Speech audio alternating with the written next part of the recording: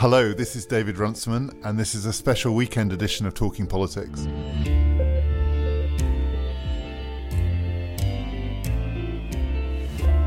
We'll be back with you next week to pick up on the American presidential election, and we'll be talking about what happened there. But as a little bit of light relief, I'm talking today to the comedian Ahir Shah, who is a very political comedian. He studied politics at university, and he's also, as you'll hear, quite angry about some of the things that have been going on, including Brexit. There is a little bit of swearing, so if you don't like swearing, you might not like that part of the interview. But it's a chance to hear a slightly different voice talking about some of the things that we've been talking about around this table a lot over the past few months. I started by asking Ahir, when he wakes up in the morning now, 4 months on from Brexit, and when we spoke about a week before the American election, which looms larger in his mind, Brexit or Trump? Brexit still looms because it's constant and every day, and occasionally I just remember that this country did that to itself, and I start laughing because of how dumb it is, but then I remember that I live here, and that becomes really annoying, because I'm like, oh, right, yeah, so the mug who's going to have to deal with the consequences of this is me. But then equally, the American election is also terrifying because I'm going there in 3 weeks, and if Trump wins, I probably won't be allowed in the country anymore, so that's Do you find Trump funny? Because I've been thinking about this. I watched the stand-up that he and Hillary did, and he's... The Al Smith. Yeah, and he's kind of not funny. Well... But... See, this is where I disagree. I think Trump is extremely funny, but that proves that comedy is deeply sinister. Because the way that entertainment has been played throughout this election, I watched the debates eating popcorn, was very entertained during the whole thing, and had to constantly remind myself that this isn't a piece of entertainment. It's actually something that the fate of the planet rests on, not going entirely belly up. Like, Trump's jokes weren't getting any sort of good response because the content of them was horrible. But from a technical perspective and everything like that, you realise that, oh God, this is a guy telling funny jokes. And it's because what a joke is essentially a method of psychological manipulation that we finally realise that everything a comedian does is deeply sinister.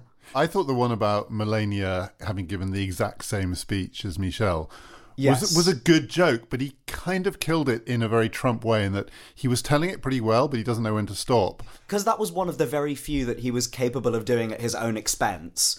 Exactly, and that was the big difference, right? Yes, exactly. Or rather, at his wife's expense. Yes, exactly, which is as close to his own expense as he can conceive of getting.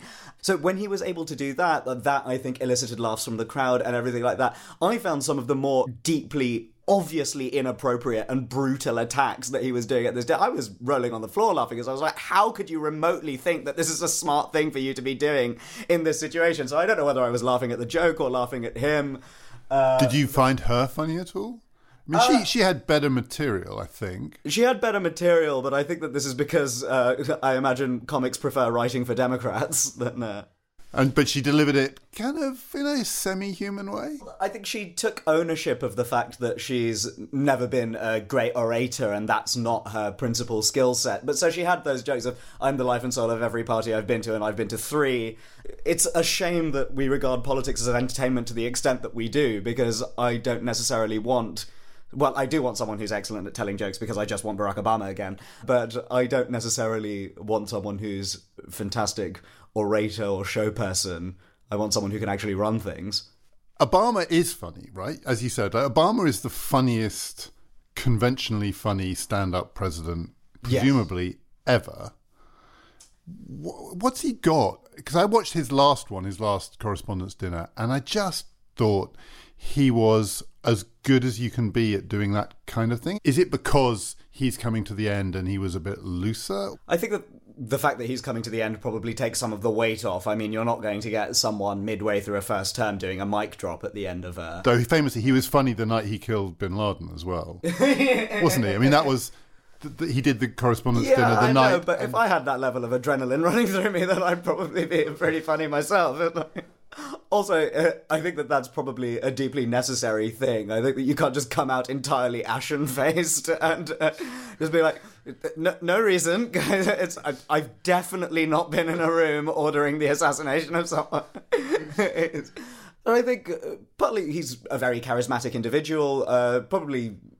I would think not in the same way as Bill Clinton necessarily. I think I still watch sort of old clips of Bill Clinton, and even 20 years apart, looking at it through a screen, I was just like, I will do whatever you say now, because that's the... But he wasn't funny, Clinton. No, he wasn't. I think it's just that sort of... It's But he was sincere, and he was serious, and he was gripping, and he was smart, and he was all that. Well, I think it's like what they talk about Steve Jobs having the reality distortion field around him, which is a very rare thing to happen. Jobs wasn't funny, but he had that field around him, similar to Clinton. But Obama, I think, just is a politician you'd like to have a beer with in the best possible sense, where I would like to have a beer with him at the end of a workday where I know that he's actually done something productive, rather than get hammered with him at 11 o'clock in the morning, which I'm sure would be very fun with Nigel Farage, but I wouldn't want to know what he was doing with the rest of his day. Do you have any desire to see Trump win for your professional purposes? I get asked this a bit. Secretly, in your heart of hearts, don't you just want to see what would happen? And this is assumed that it's a serious question. You study this for a living. Yes. You're never going to get another chance to find out what happens when a man like that becomes president of the United States. But is it the same for you? Do you have a little part of you that kind of thinks this will be good for me? As rampantly narcissistic as stand-up is as a profession, I don't think I come anywhere near the level of accepting the victory of actual fascism in the most powerful country on the face of the earth for my own marginal gains. So academics, take the biscuit with that one then. Because let's go back to Brexit. So we're 4 months on from that. What have those 4 months been like for you? Because we've talked to various people about this. For some people, the night itself is still the thing that they go back to. They're haunted by what they felt when they suddenly realised, and it's at different points in the night for different people. Some people claim they saw it straight away. Some people it was much later on in the evening. Oh my God, this is going to happen.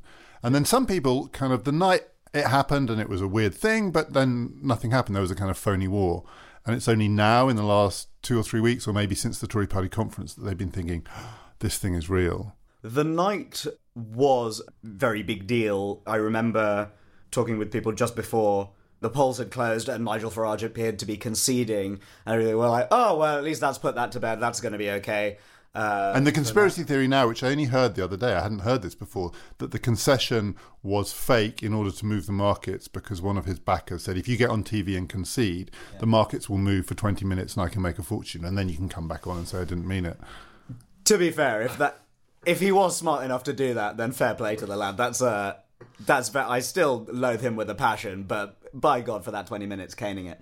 So where were you on the night, by the way? I was on the Isle of Wight in a travel lodge alone, eating cold Dominoes and drinking a 6-pack of lager, and I was, by the time that 6 a.m. rolled around, the saddest person on an entire landmass. It was when Newcastle came about and the Remain victory wasn't as strong as we were hoping for, and you're like, okay, this is a big deal, and then immediately was on my phone playing an elaborate game of fuck tennis with fellow liberal metropolitan elites via text message.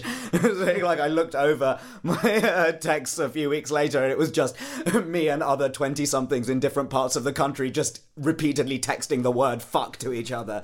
The part that really angered me was when Farage used the sentence without a single bullet being fired.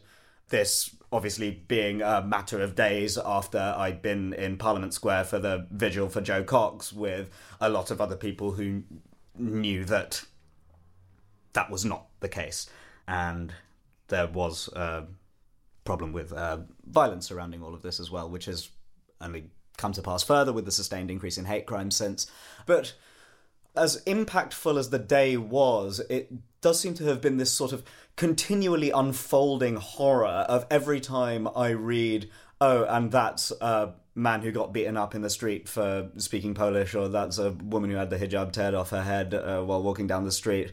Not just from the economic side of everything being so deeply predictable. Of course there's going to be a sterling crash in response to this. Like, who wouldn't expect that? And every negative thing has been so readily predictable, as far as I was concerned, that even if, and I accept for some people, the short-term economic shock was seemingly a worthwhile price to pay, and even if I were of that opinion, which I'm not, I cannot for a second countenance a view that any of the social problems that have arisen and will continue to arise from this, particularly as a member of an ethnic minority and from an immigrant family, I cannot countenance anyone saying that that doesn't matter or that's not important enough that other things will be worth it. Nothing can be worth that. And did you, in the run-up to the referendum, did you have an inkling it was coming?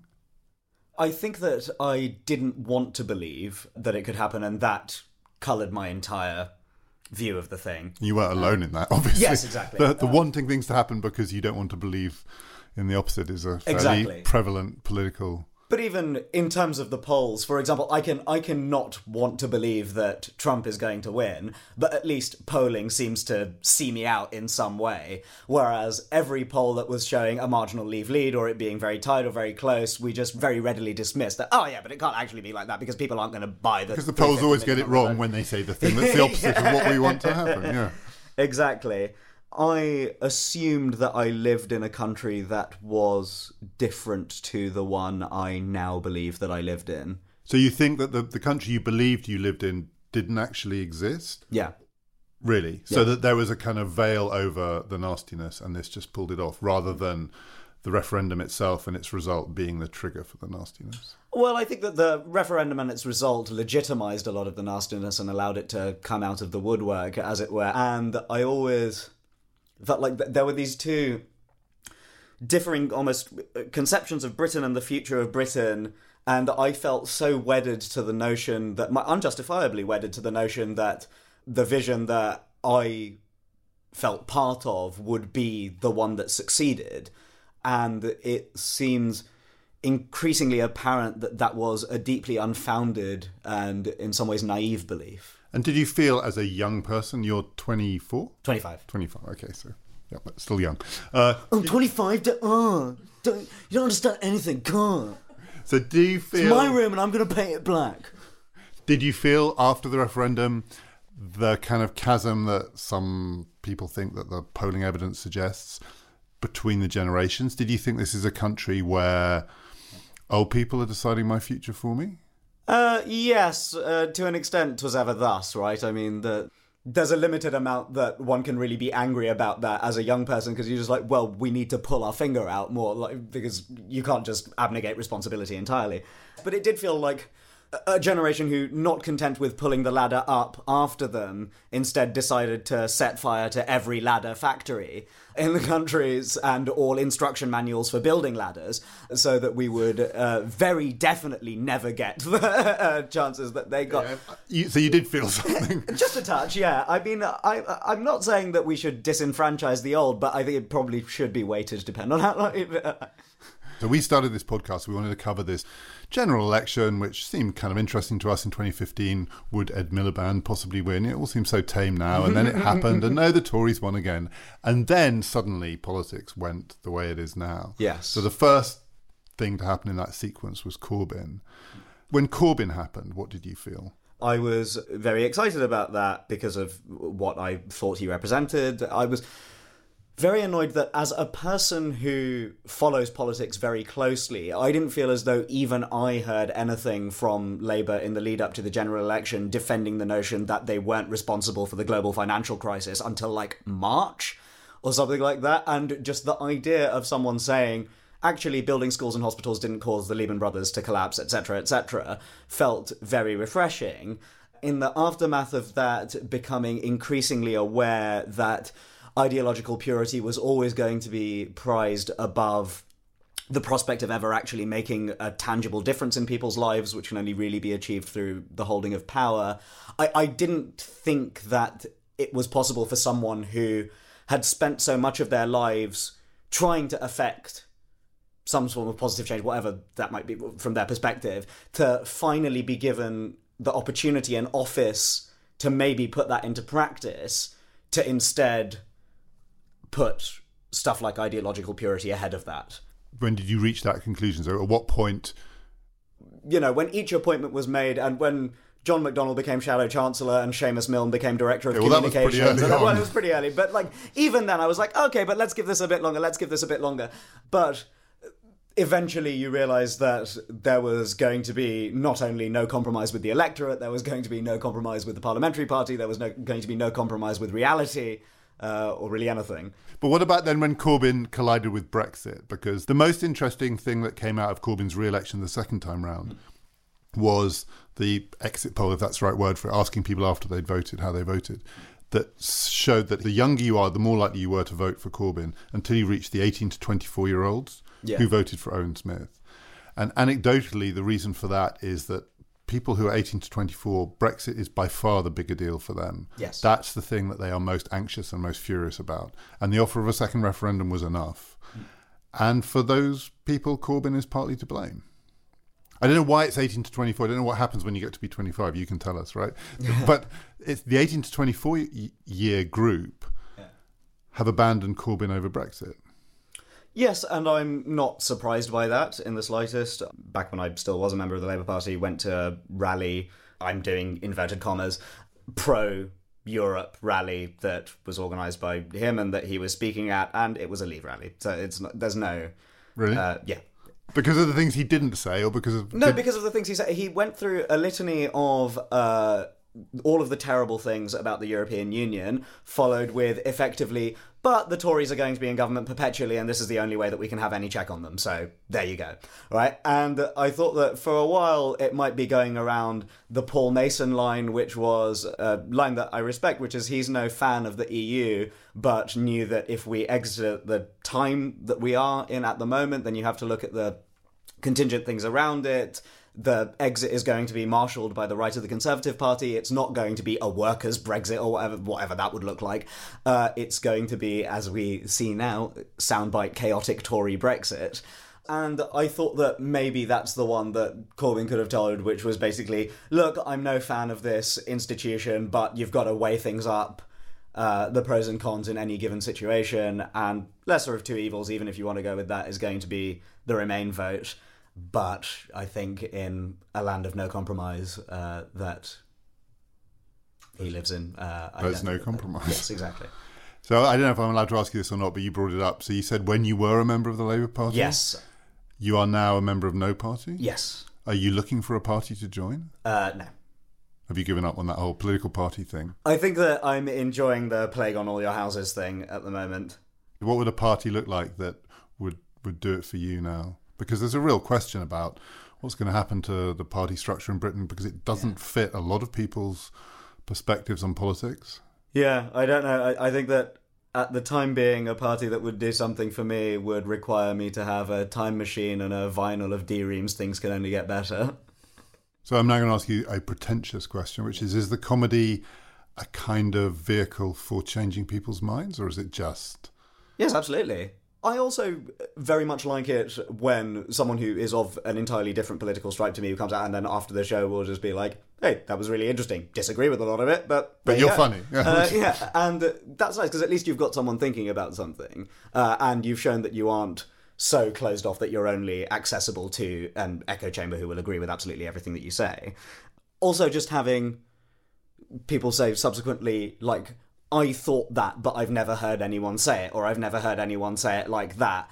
And that's certainly what I feel when listening to comedians who talk about anything, be it like politics, society, love, family, all of those things. Whenever I hear someone articulate something that I've been feeling, it just makes you feel that little bit less alone in your position. And considering how easy it is to feel atomized in our own insignificance, to do anything to change things, I think that's quite a valuable thing to be able to do. Ahir Shah, who is touring at the moment, and if you want to catch his show after the election results, he's in Oxford on the 10th and the 11th of November, in Nottingham on the 12th, in Poole on the 19th, and in Durham on the 20th. Do go, he's very funny and he is very political. Join us again this coming week. As always, on Thursday morning, we'll have recorded on Wednesday morning, so we will have recorded our reaction to the results pretty much in real time. You'll hear how shocked we are, how wrong we were, maybe how right we were, and what we think is coming next. Join us then. My name is David Runciman, and we've been talking politics.